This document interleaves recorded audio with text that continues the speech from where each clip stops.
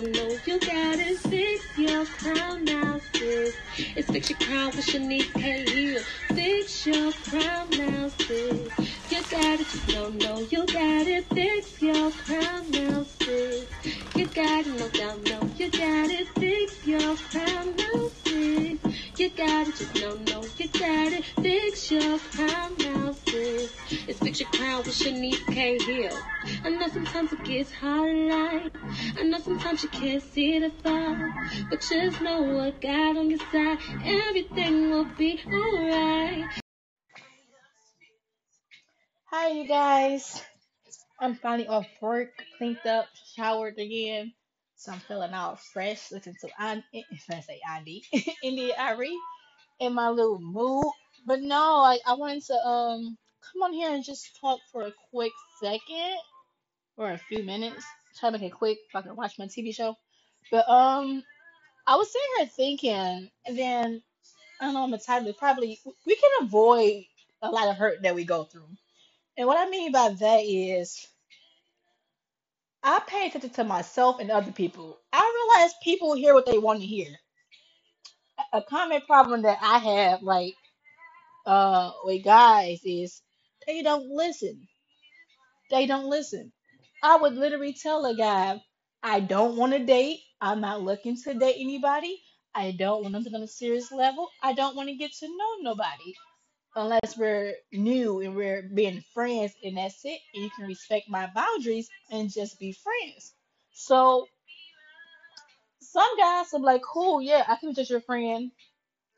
And all then once you say that, then they skip over everything else you said. All they heard was, "Oh, we still could be friends." That's all they hear. We still could be friends, and they still proceed to do the complete opposite.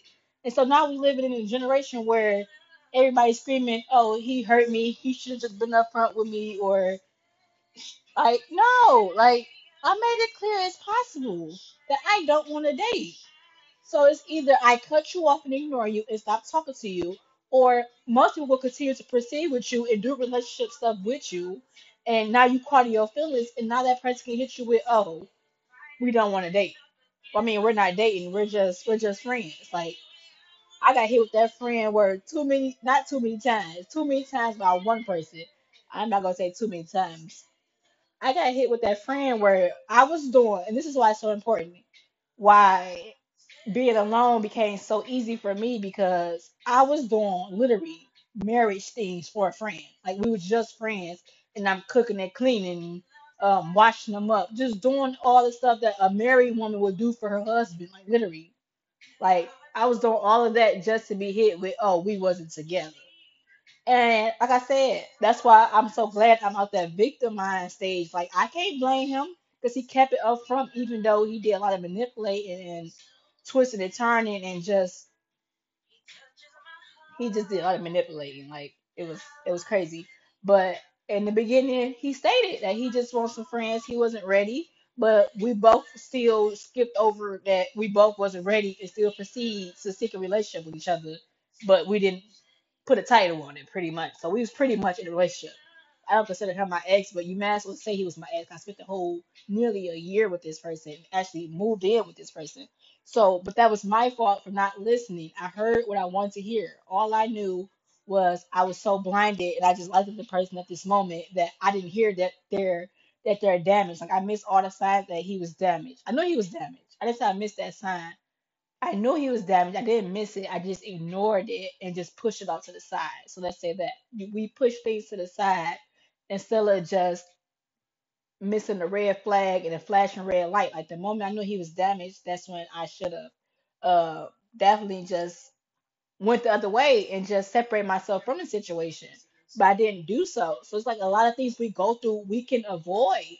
That's why it's so when I say this is why I always tell people you have to have a sober mind. When I say have a sober mind, I'm not talking about alcohol or weed, drugs, anything in that sort. Having a sober mind is being clear of emotions because my favorite line is when your heart is broken, your head is broken.